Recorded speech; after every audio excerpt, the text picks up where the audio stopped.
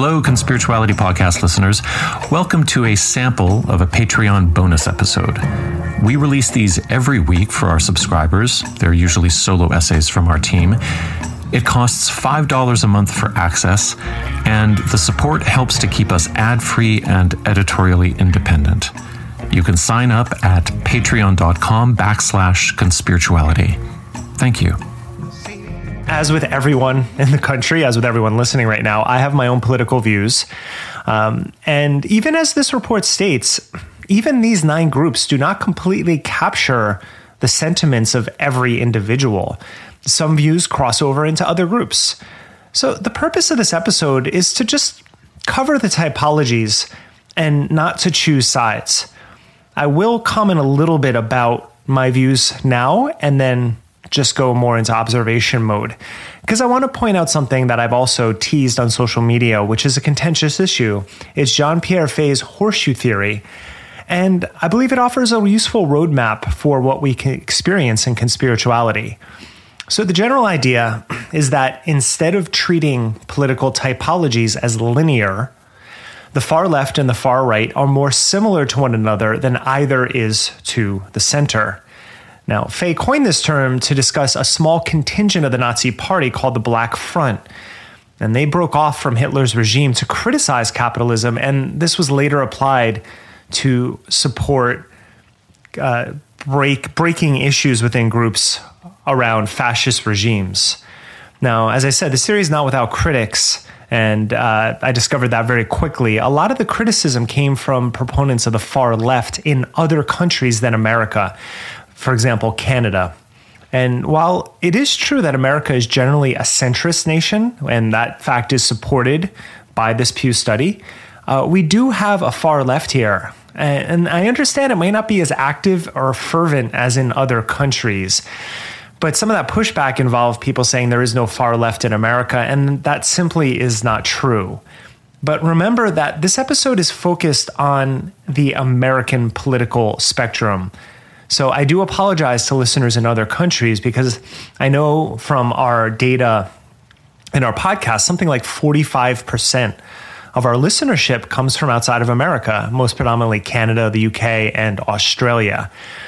And honestly, I can't really speak to the far left or far right of the countries that you're in. So you have to take that into consideration while listening to this episode.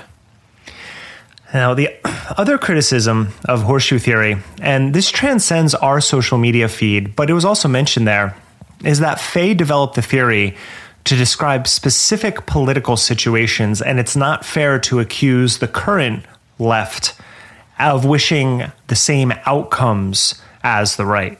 And that's totally valid. We have numerous examples. We have critical race theory here in America.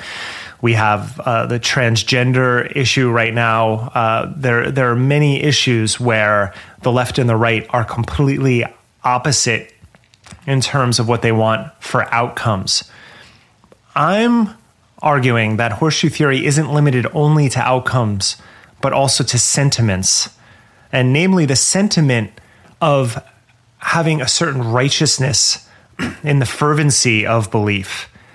So from my readings, the far left doesn't like being compared to the right in any capacity due to the purported political outcome. And that's, as I said, the abortion rights is another one, right? Race, trans rights, all valid.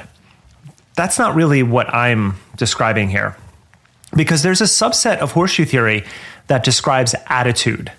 And it's best summated in the "you're either with us or against us" sentiment that's shared at the extremes. And this proliferates in social media. And that's the manner in which I'm focusing on the term.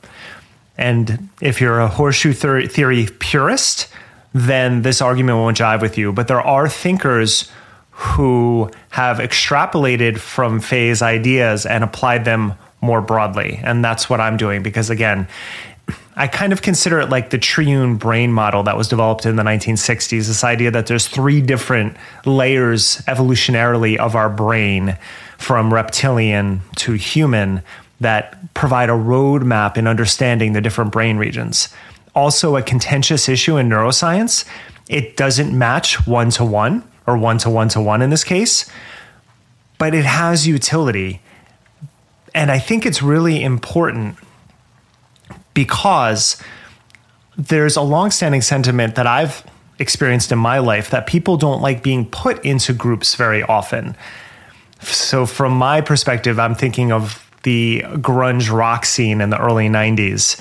An example I often think of is Nirvana, right? So the Bleach purists, their debut record on Sub Pop, if you weren't there then when Nevermind came out and they hit MTV, you weren't really a fan.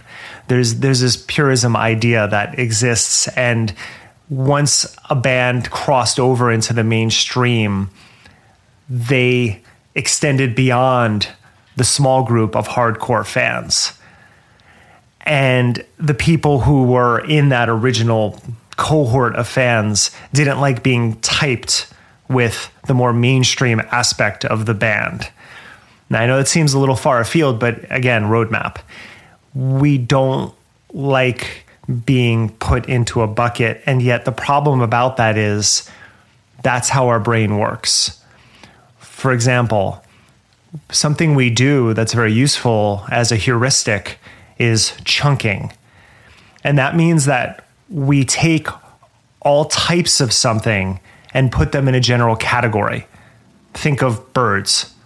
There are, tens of thousands of types of birds. But when we see a bird in the sky, unless you're someone who takes birds very seriously, you're probably like, that's a bird. Maybe you're like, that's a crow, it's a robin. But in general, those things flying around are birds. Now, that heuristic is important because if we had to stop and identify every bird for its individual species every time we saw it, we probably wouldn't get very far on our walks. And we do this with everything. At its worst extreme, it leads to stereotypes because we'll chunk a race and put them all into one place. And that's one of the dangers. But part of the reason our brain evolved with the capacity to take in and remember so much information is because of chunking. And so these typologies are a type of chunking. You may differ on small things, but there's a general sentiment experienced in this cohort, which then helps explain the broader society. So I think it's very useful on those terms. A little more about horseshoe theory before we dive into the research. Political scientist Jeff Taylor said that the far right and far left converge toward populism, while others have shown that it also connects in a shared anti-Semitism. And that's actually part of the connective tissue we find in conspirituality. General shared themes between the extreme ends of political groups include a tendency toward conspiratorial thinking, an insistence on orthodoxy, and a shared belief in strains of pseudoscience. And again, you can find all of those in many of the conspiritualists that we cover.